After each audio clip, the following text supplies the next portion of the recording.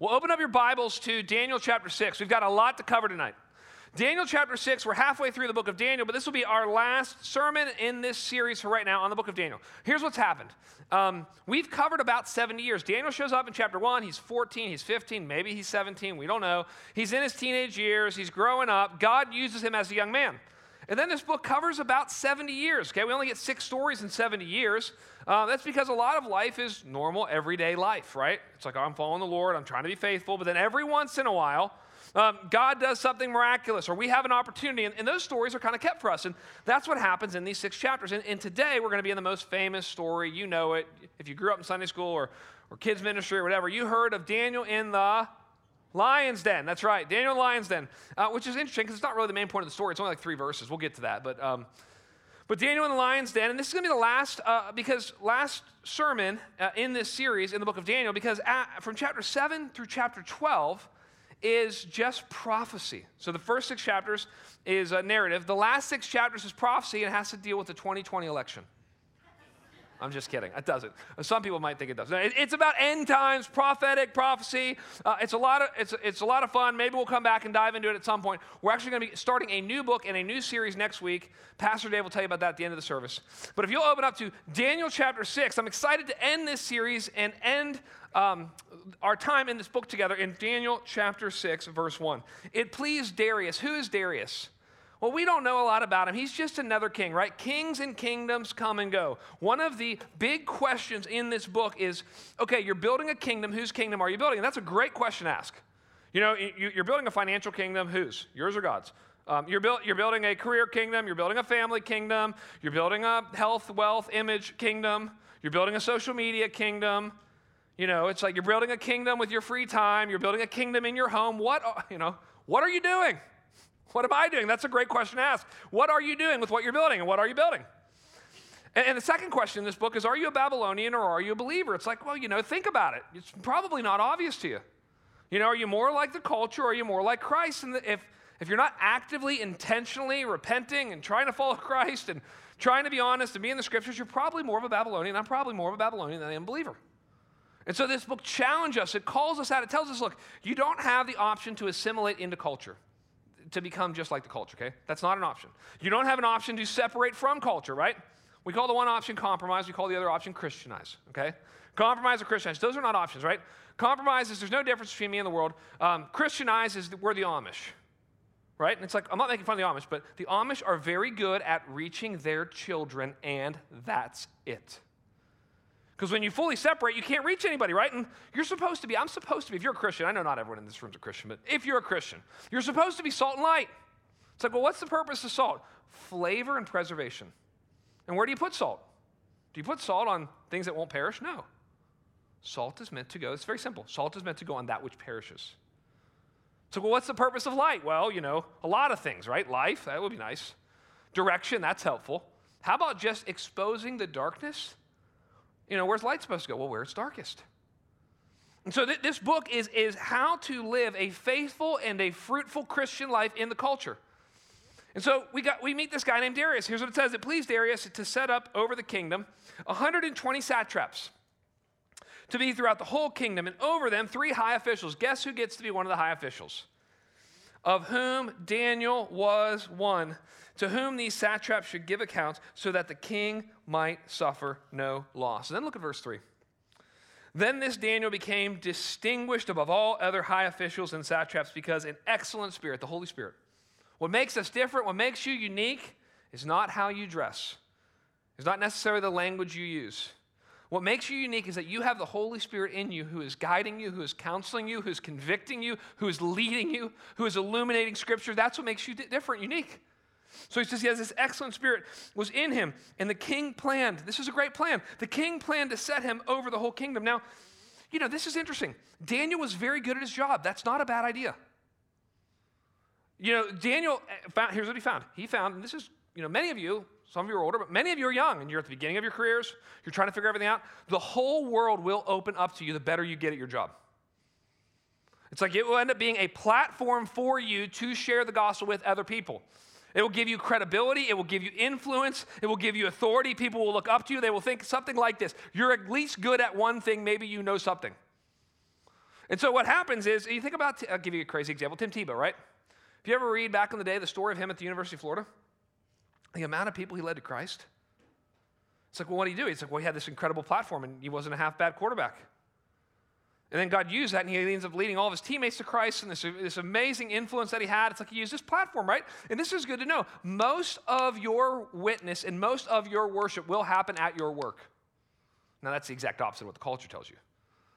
But that's actually great. It's like, why wouldn't it? Because you're around clients, because you're around customers, because you're around employees, because you're around your boss, because you're around your coworkers. It's like these are the people that you're going to spend your whole life with. You're going to spend an enormous 40, 50, 60 hours a week there, and you're thinking you're going to have no influence? You think there's going to be no environment to worship?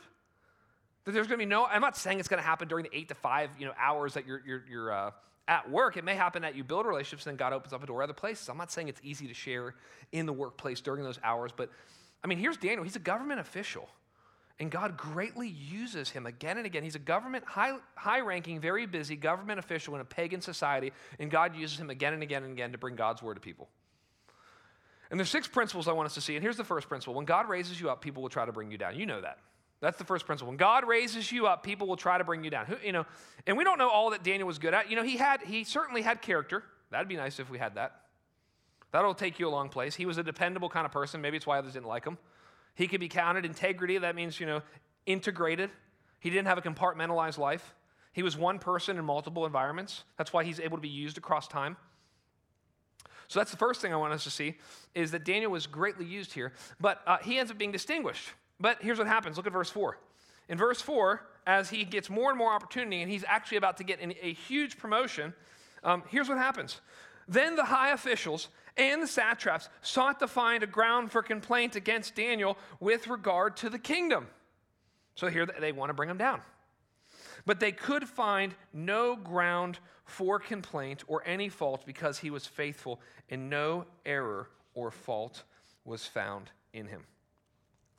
They're very honest here, about what happens when often God will raise somebody up. It's like, look, certain people won't like it. Who knows why, right? Some people say, was it anti-Semitism, right? Which is a very old spirit, right? So we read in chapter 3 here that there was a tyrannical ruler who wanted to throw Jews in the oven. That was chapter 3. That happens again in human history.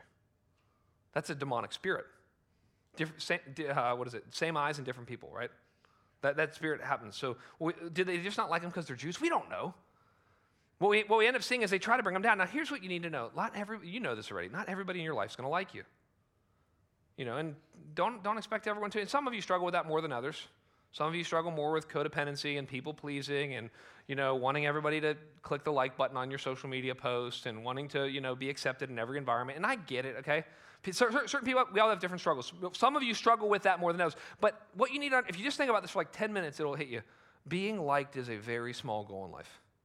And what you don't want to do, and some people are this, and they don't even know this, everybody likes them, nobody respects them. That's a type of person. There's a lot of them, and they exist a lot around here. And I'm not saying in Sioux City, I'm just saying in the world. Here's what happens.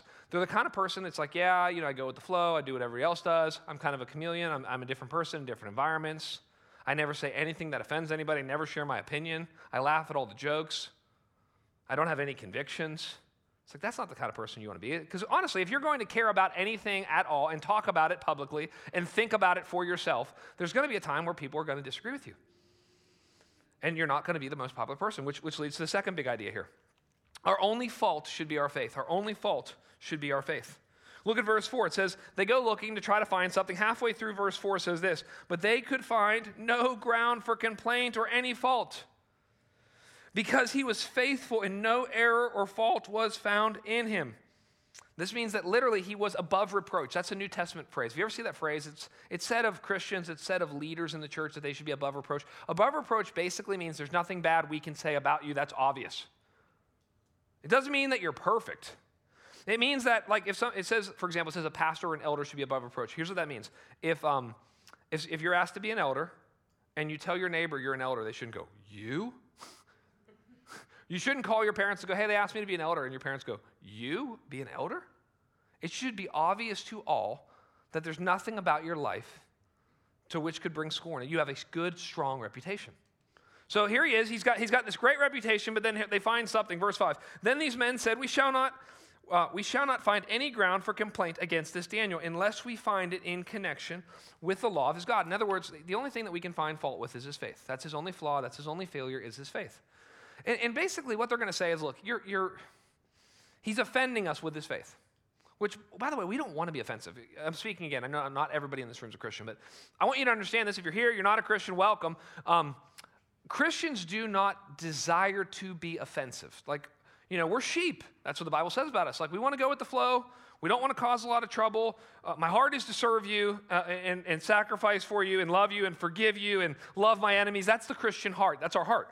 But what we believe is offensive. Now, not everything that we believe is offensive. Like, if I tell you love your enemies, you go, well, that sounds good. If I say forgive people, you go, somebody should do that. Other people should forgive people. That's a good idea. If we talk about giving to the poor or loving our neighbor or loving our enemies or, I don't know, that you're made in the image of God, it's like, wow, that's awesome. I agree with that. But then there's a lot of other things that we talk about that Christians believe, that Christians have always believed, that Christians have believed for 2,000 years, that the church has fully agreed on, that are just offensive. Let me give you an example. We believe in what's called twoism. This will take a minute to explain. We believe in what's called twoism, not oneism. Oneism, well, I'll start with twoism. Twoism says there are distinctions, there are differences. The Bible is binary. Here, I'll give you an example. There are men and there are women. That's been the church's, well, that's actually been humans' belief for all of human history, but that's been the church's clear teaching. There are men, there are women. Oneism, nope, there's no difference between men and women.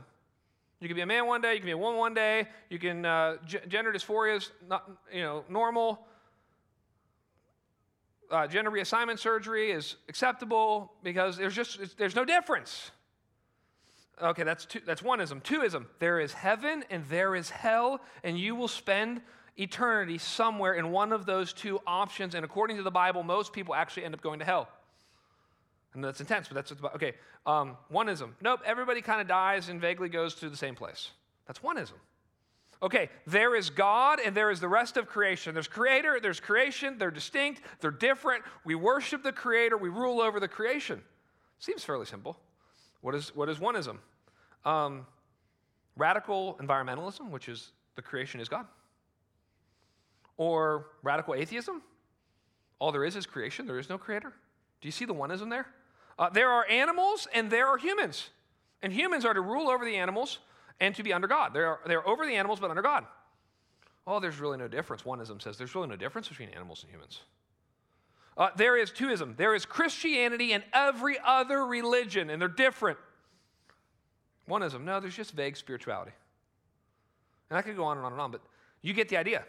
We've lost this idea of distinction. So, and we don't want to, when we say what we believe, we want to say it humbly. We want to say it winsomely. We want to genuinely mean it when we ask other people, what do you believe? How did you come to those conclusions? We don't think we're better. We have a revealed faith. We don't think we're better than anybody. It's been revealed to us. We believe that we were in darkness, and we should be super humble and winsome and childlike as we share these things. But there's other things. It's like, the highest value, I've talked about this a lot, so I'll just real quickly, but the highest value in society is tolerance. I affirm, I approve, I accept, I celebrate you, and that's the highest value. Well, that's the opposite of the Bible. The Bible's highest value is repentance. And see, we live in a society, and you'll see this at Wake Forest University, you'll see this particularly at the university campuses, and then at the big organizations and institutions first. That's where, in the major cities first. But they will act like the most mature person in the room, the most spiritually enlightened, the best citizen is the person who can put up with the most strangeness and shut their mouth still and smile and act like everything's okay when everybody's acting crazy. And just say, yep, you're right, all sexual lifestyles, all perspectives, everything's okay. And people can do the most sinful and the most strange things, and I'll just smile and shut my mouth. And that's what it means to be a good citizen, to act like things are normal when they're not. It's like, well, we can't do that. And then you got to say things like, well, on top of all of that, then you've got to tell people the hard news, which is they can't earn their salvation, which doesn't sound that offensive at first. It's like, well, because you hear that all the time. But then when you actually have to unpack that, okay, here's what that means. It doesn't matter how bad you feel about your sin. That's not enough. People feel really bad about their sin all the time. That's not enough. It doesn't matter if you ugly cry about it every night, you can't have your sins forgiven just from ugly crying. It doesn't matter if you get on airplanes and build wells for starving children in Africa and think you're okay because of that. You're not. It's not that that's not a good deed, but that you can't, that's like the best act you think you could do. It's like that still can't earn your salvation. It's like you can't recycle and reduce and ride your bike and eat enough organic and shop enough at Trader Joe's and Whole Foods. There's nothing that you can do to make yourself feel like you're a good person to earn your salvation. And that's offensive to people. Or, hey, there's not 10 ways, there's not 2 ways, there's one way to God. It's the one mediator, Jesus Christ. And whenever we say that, everybody's offended, but I've heard it described this way. It's like if you're in a burning building that's collapsing down on you and you see the one exit door. You don't stand in front of the exit door and go, I can't believe there's one exit in this building. You go, I'm so thankful to God that there's an exit. And so what we believe is, we don't want it to be any more offensive than it needs to be. That's why we say the gospel is offensive, nothing else should be. The second thing is sometimes our lives will be offensive. I mean, not majorly offensive, not in our society. Maybe it'll just be more strange. Here's what I mean by that. Like, I don't know, if you're actually going to give a percentage of your income to the kingdom of God, it'll be strange. If you actually do that and do that consistently and do that generously and do that sacrificially, because then the person who has the same job as you, you live at a different level than them. You drive a different car, you live in a different neighborhood, you have different hobbies, you have different expenses, you take different vacations. It's like, well, that'll look strange. Or if you're going to really be a part of a church, that'll look strange. Not come on Sunday. That's still okay, somewhat normal in Winston. But if you're going to actually deeply be connected and serve regularly and call yourself a member and get in community and put it on your calendar and it's one of your main commitments, you'll seem strange to people. If your family's really going to be a priority, not just say they're a priority, because everybody says their family's a priority. But I'm talking about maybe you don't take the raise, or maybe you don't travel as much, or whatever. Maybe you don't have 7 hobbies because you don't need 7 hobbies when you have a family. And so you start doing all these kind of things, and then it's like, okay, well, I actually look a little strange. So that's the second thing, is our only fault is our faith. Here's the third thing. Fools settle for flattery and falsehood. Fools settle for flattery and falsehood. And we're going to be interested to the fool, Darius. We don't know a lot about him, but he shows up, and this often happens. The king is the exact opposite of Daniel in every story. It's like, the king's got all the money, and he's got all the power, and he's got all the palace, and he's got all the women, and he's got all the alcohol, and he's got all the authority, and he's stressed and depressed and can't sleep. That's the king every time. That was Nebuchadnezzar, that's Belshazzar, that's now Darius, and then in comparison and contrast, you have Daniel, who has nothing except God and the Holy Spirit, and he's thriving and he's flourishing. So here's what happens here. Then these high officials and satraps, they came by agreement to the king, and they said to him, "O King Darius, live forever." And he will live forever. It's just, you will live forever. It just depends where. He says, all the high officials of the kingdom, the prefects and the satraps and the counselors and the governors are agreed that the king should establish an ordinance and enforce an injunction, and whoever makes petition to any god or man for 30 days, except to you, O king, shall be cast into the den of lions. So here's what happens. They come up to Darius and they say, hey, listen, you're such a great guy. You're so awesome. You're the best king ever.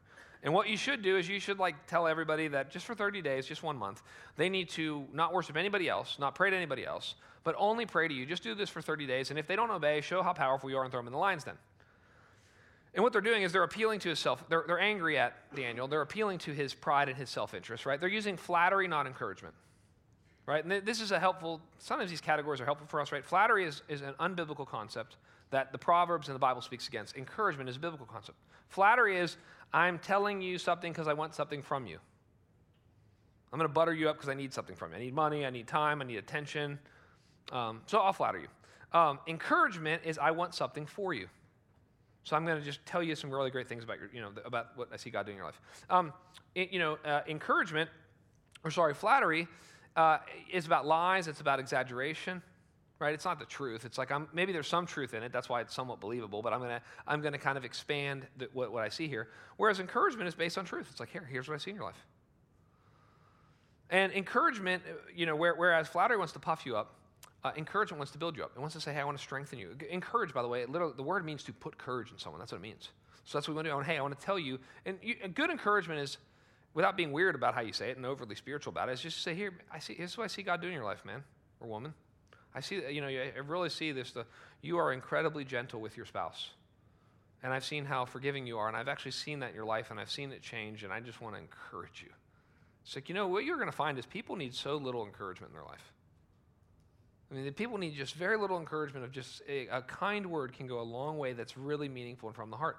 Well, these men do the opposite. They flatter him because they want something from him. He makes the decision that we all make. Because, by the way, we're going to see the rest of this chapter. Darius is going to regret the decision. Has that ever happened to you? Do you ever make a decision kind of rashly, quickly, and then regret it the rest of the time? That's what happens here. And why does he regret it? He regrets it because he didn't seek godly counsel. Where's Daniel in all this? Daniel is one of his closest men. He doesn't seek godly counsel, right? How do you get in trouble? How do I get in trouble? We want to make decisions without seeking godly counsel. It's like, here's what most people do with godly counsel. They say, hey, do you think that we should move to Florida? And they bring someone in. And the reason I ask is because our house is under contract, and we found a great house in Florida, and I've given my job a 2 weeks notice, and I'm really excited to start my job in Florida. Do you guys think that we should go? We've all been on the other end of those conversations. Like, oh, all you want is a rubber stamp. You didn't invite me in early. You didn't invite us in often. You didn't have the conversation about, hey, is it wise to spend this much money? And I'll tell you, I've seen this. There's 2 areas, in all my years of pastoring and discipling, there's 2 areas that people don't want anyone to speak into. Anything that has to do with their finances and anything that has to do with a romantic relationship. It's like, you can speak into any area of my life, but don't talk about my finances. And if I like some girl or I like some guy, and maybe I don't think they're the strongest Christian ever, but I don't want you to talk about them until there's a ring on my finger, then you can meet him. Because otherwise you might say something beforehand. And I don't want you to say something, so I'll just introduce him to all of my non-Christian friends who will just affirm me.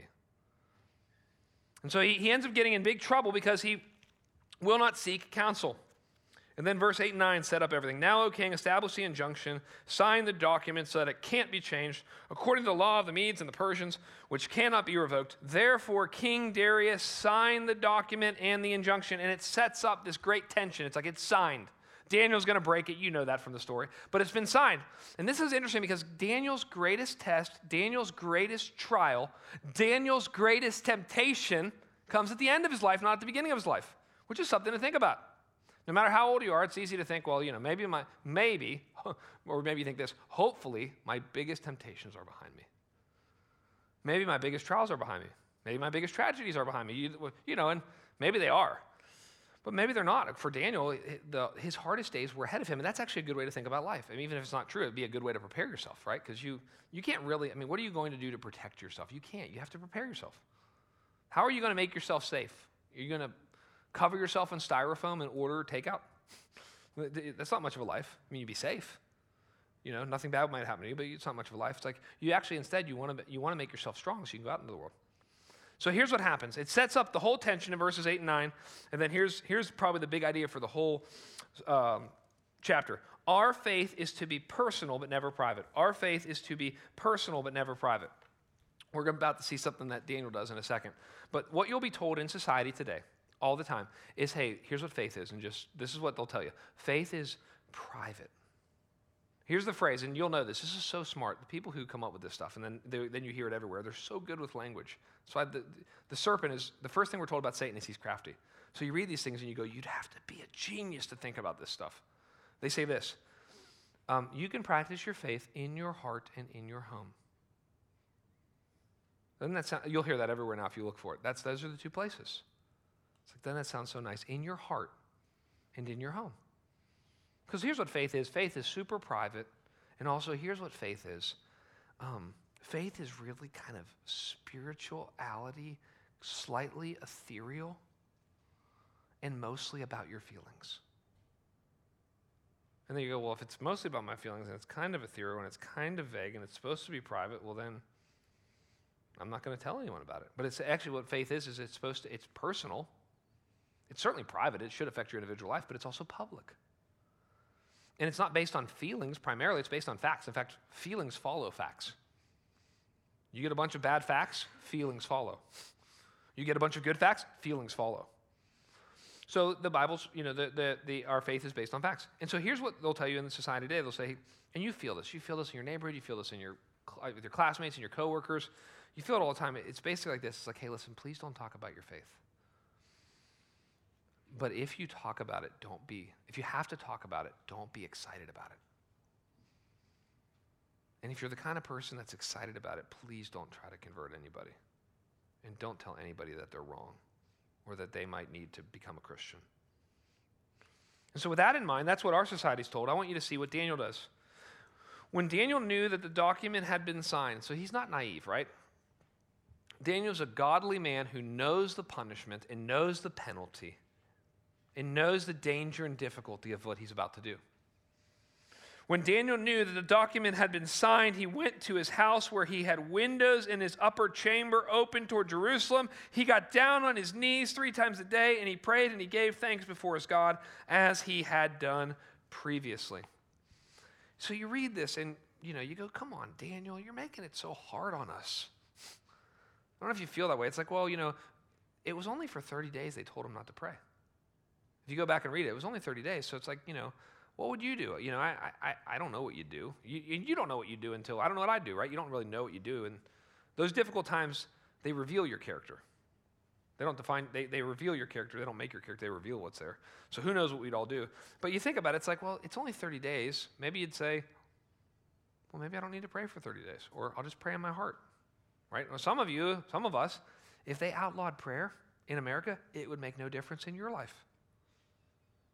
It's like, well, okay, I'll pray. I'll still pray as I drive to work in the morning because I do that for a few minutes. And I'll say a prayer in my heart. No one will know about that before I go to bed. But I don't really have any kind of prayer life that anyone would be, no one would be arresting me for my prayer life. That might be what you'd say. And that's an honest place to be. But Daniel makes it hard on several levels. It's like, Daniel, come on, man. It was only 30 days.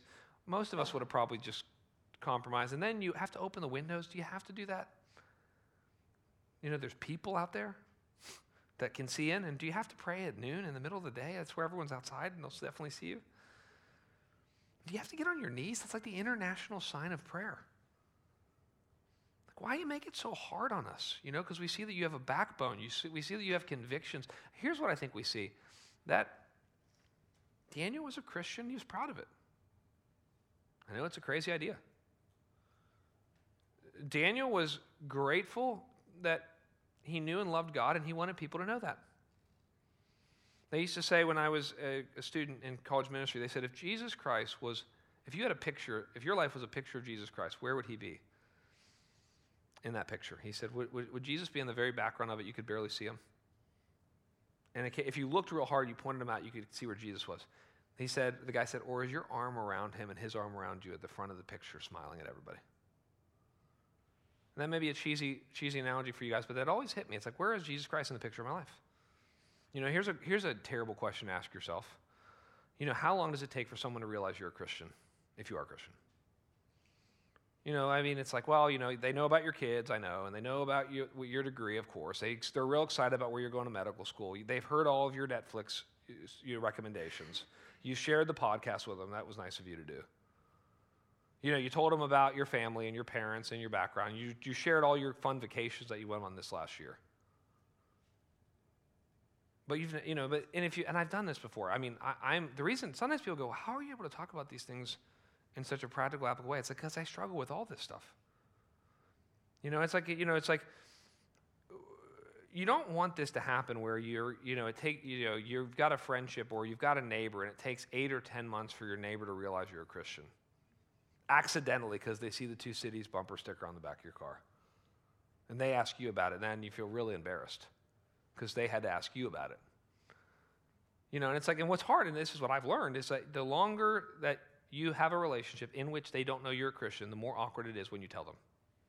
Because it's something like this, hey, I'm a real Christian. Yeah, Jesus Christ is the most important person in my life, and being a Christian is the most important reality in my life.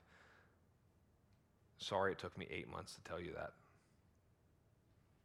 I had an old discipler, he used to say this to me, you're telling on yourself.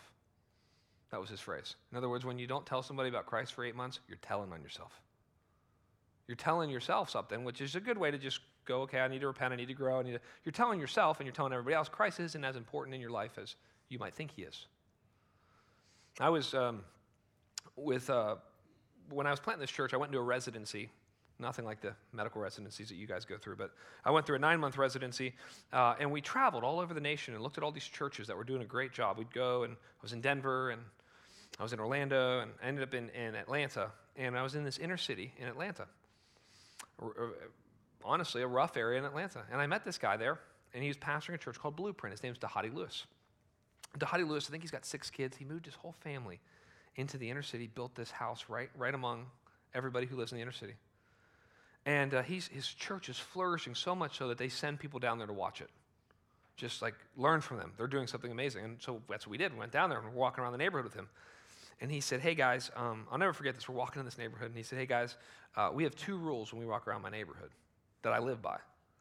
And he said, the first is that we're going to be highly relational. And the second is that we're going to be explicitly Christian. And I thought, that's the exact opposite of most people. Most Christians are awkwardly relational, quietly Christian. And he wasn't doing, I'm not talking about being eccentric. I'm not talking about telling everybody you're praying for them all the time. It was, hey, it's like, hey, look, Christ was really important to him. And so for him, it's like, I can't talk about money for a long time without talking about Christ. That's my heart. I can't talk about my family without Christ because Christ is the foundation of my family. It's going to be really hard for me to talk about my goals and my visions and my careers and my hopes and my family. It's not going to be awkward because it's going to overflow from my life like everything else that I love. And so that was one thing I thought about. And then I thought about when I was a college student, just go back there for a second. When I was a college student, we had these things called beach projects. I was involved with Campus Outreach. I went on to work for them. But anyway, when I was a student, we'd go down to Myrtle Beach for like 8 or 10 weeks over the summer. We'd grow like weeds. We called it spiritual greenhouse. It was like we would just grow spiritually. We were prayer training, Bible study training, evangelism training, leadership training. I loved it. Well, anyway, so we're down there, and the last week, they'd always pull us all in a room like this, and they'd say, all right, there'd be like 150 of us, and they'd say, hey, guys, listen, you're about to go back to your non-Christian parents. Most of us had non-Christian parents. He said, you're about to go back to your non-Christian families. He said, and then you're going to go to your secular schools, and you're going to go back to your dorm and your apartment and your classroom, and almost everybody you meet is not going to be a Christian. And they're going to ask you this question because it's the appropriate question. It's the same question you're going to ask them for the first 2 weeks of school. What'd you do this summer? And he said, you're going to be tempted to say something like, I hung out with my friends at Myrtle Beach. He said, you're going to be tempted to say part of the truth and not the whole truth. You're going to have a moment there to say, am I going to publicly identify with Jesus Christ? And, I felt that. I felt that every time somebody asked the question because we all kind of had committed that we were going to do that. All the students did. But I felt the question every time. It's going to seem weird to people if I say this. They're going to look at me differently if I say this. What we see with Daniel is this great example. It says he kneeled. Why do we kneel? The heart of prayer, by the way, is desperation and dependence. And you know this because you pray most when you're in trouble. You pray most when you're suffering or you're going through a trial or a tragedy or somebody that you know and loves going through a trial and tragedy. And that's what kneeling is. We're embodied souls. So when you kneel, I don't know technically what happens exactly, but something happens to your soul. It just communicates something to your soul. I read a book. It's really good. It's called The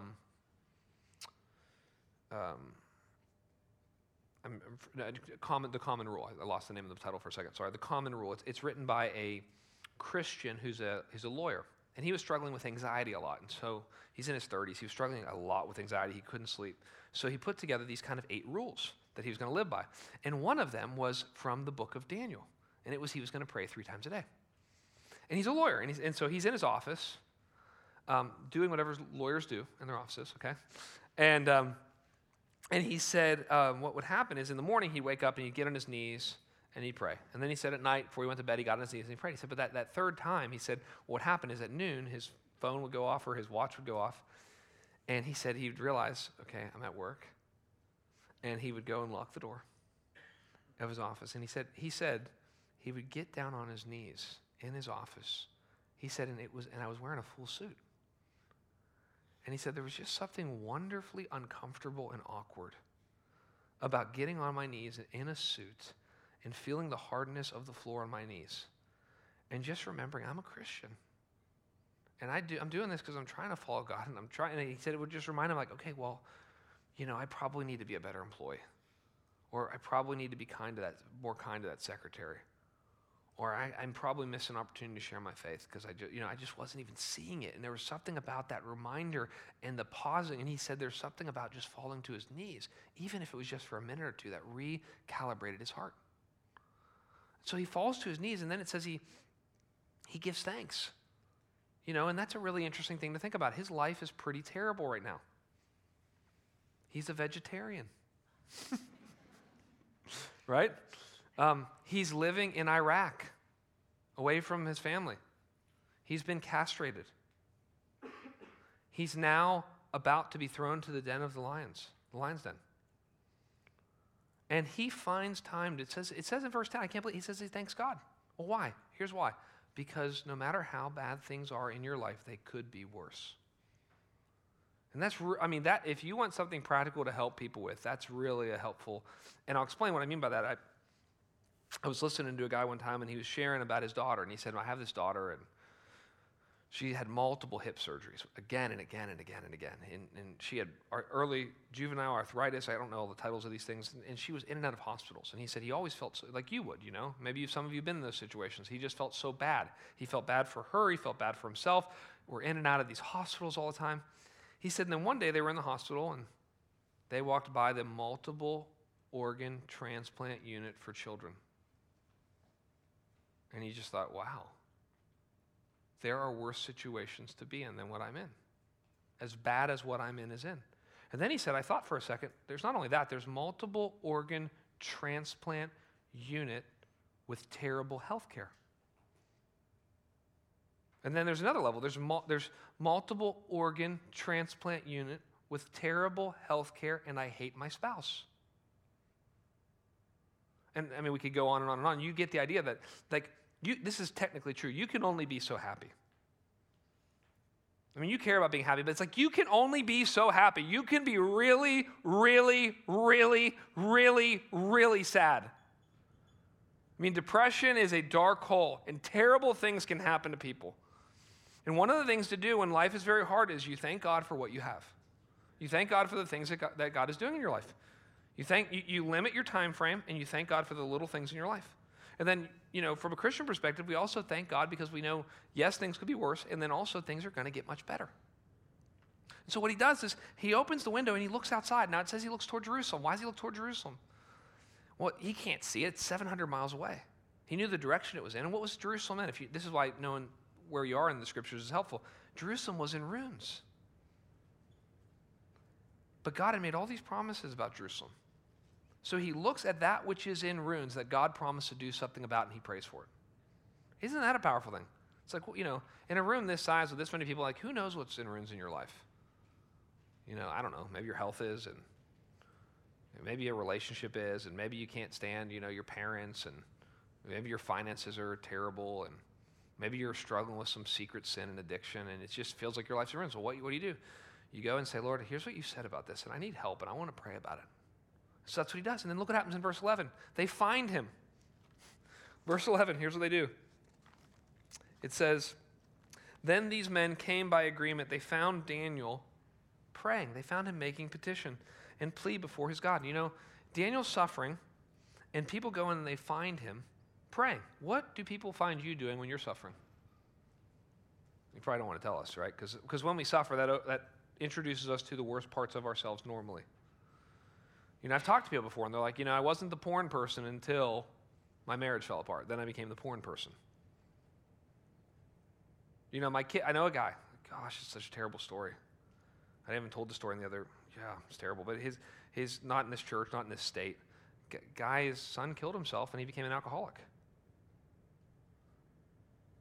It's really hard. It's it's where he went.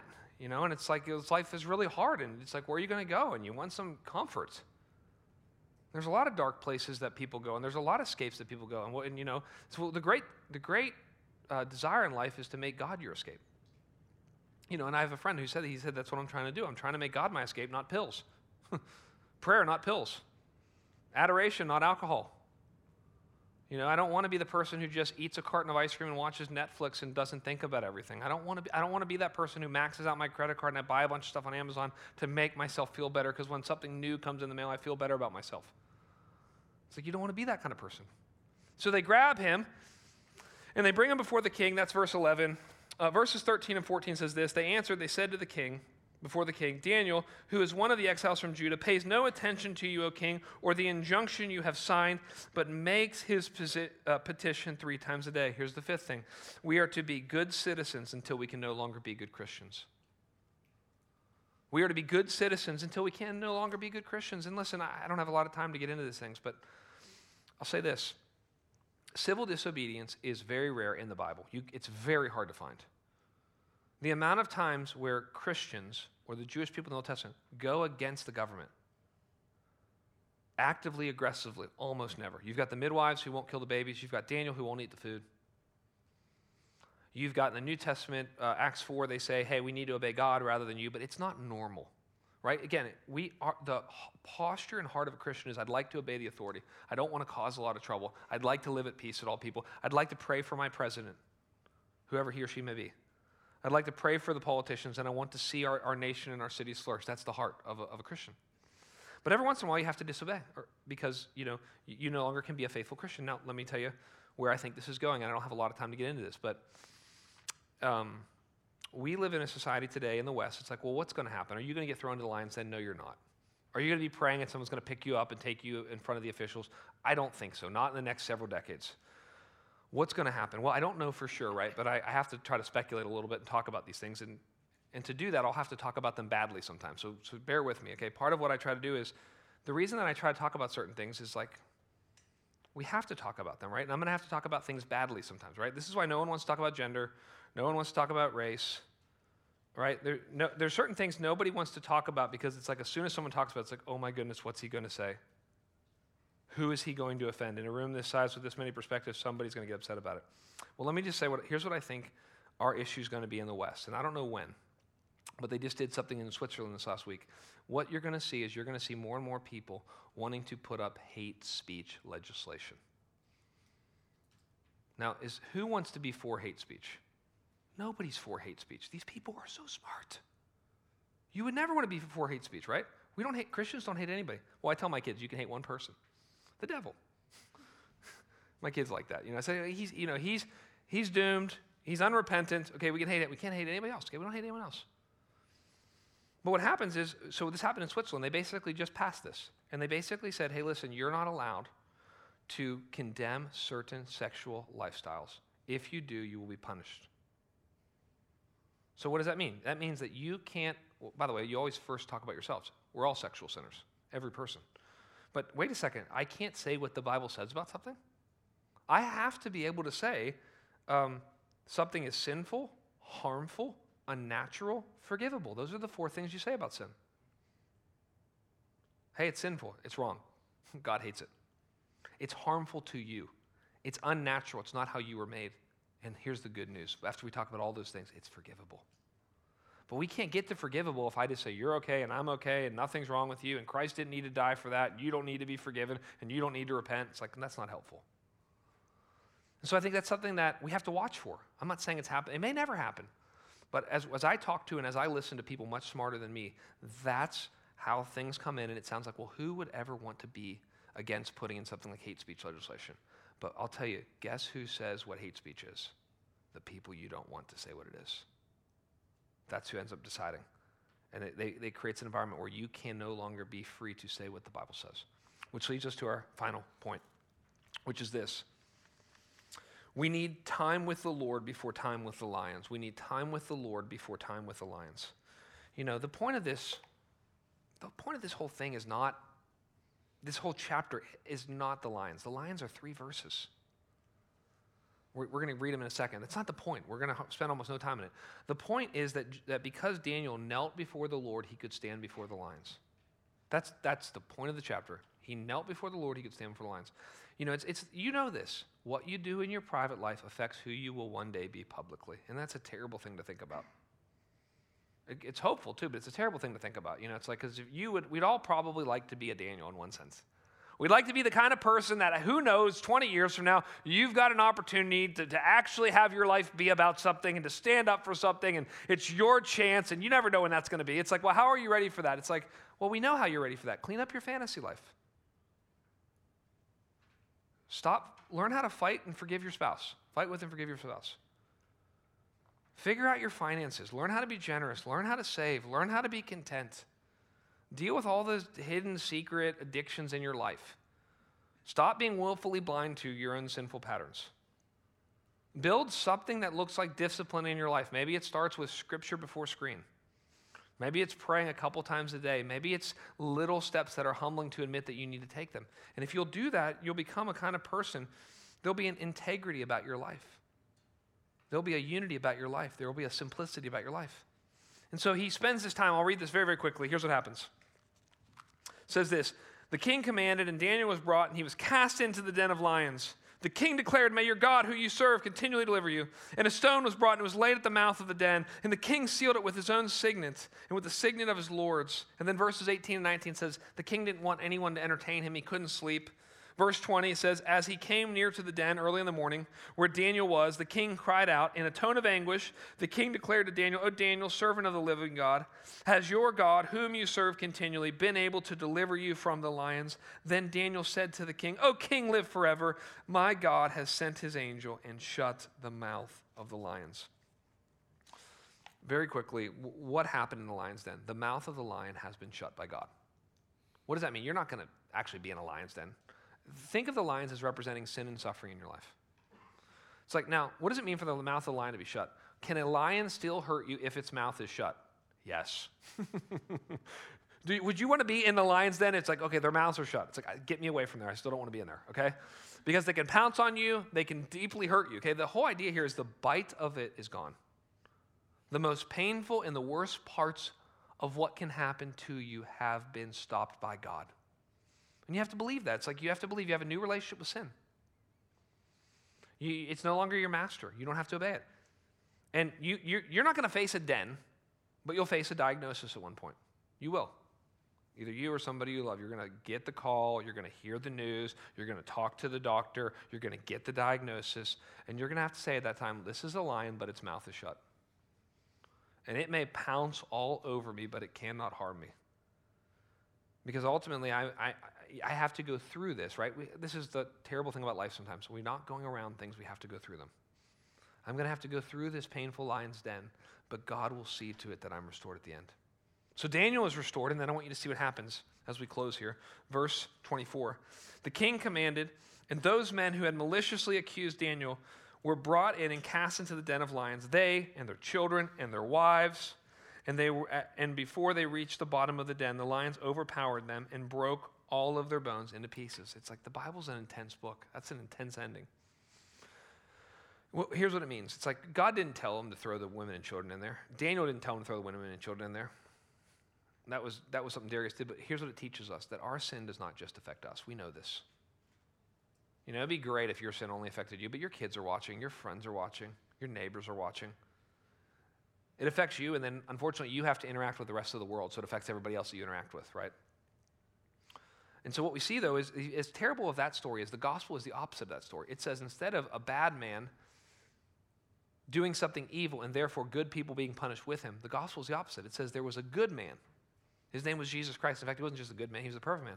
And he did the absolute perfect thing. He never, ever sinned one time. Where you failed, he succeeded.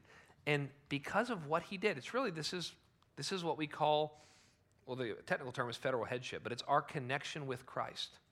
It's because of what Jesus Christ did in his life and his death that when you believe, faith connects you to Christ. That's what faith does. Faith connects you to Christ and says, he was a good man for me. He paid the penalty for me, and he's righteous. I'm sinful, but because of what he's done, I can be forgiven. And the great hope of the Christian life is, look, there was a stone in the den of the lions that they put on in front of the lions then. There was a stone that they put in front of Jesus' tomb. But Jesus rose from the dead. That stone was removed, and he lives. And here's our desire. Our hope now is as Christians, those of us who are Christians, we want to make the invisible God visible to people. What's interesting is at the end of the book of Daniel, it's like, I'm going to read it to you in 1 second. We're going to pray over it. But at the end, the king doesn't say much about Daniel and a lot about Daniel's God, and that would be the hope in our life. The purpose of the book of Daniel is not dare to be a Daniel.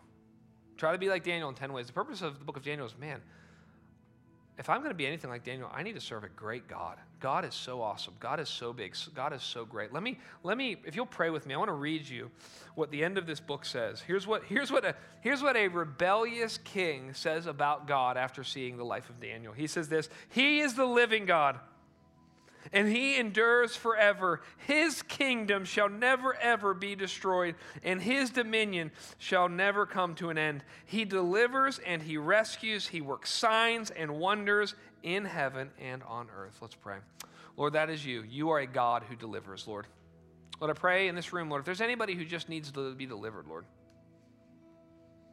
delivered from an addiction, Lord, delivered from a certain lifestyle, delivered from just ideological possession of wrong thinking, Lord, I pray that you are the God. Christianity is a rescue religion. You save us, you rescue us, you deliver us from Satan, sin, and death, from our own foolishness, from our own selves, Lord. Lord, and you work signs and wonders, Lord. We don't seek signs and wonders, we seek you, but when we seek you, often we'll see signs and wonders, Lord. And Lord, we want to see you be made much of all over the globe and in our city and in our church. We ask this in Jesus' name. Amen.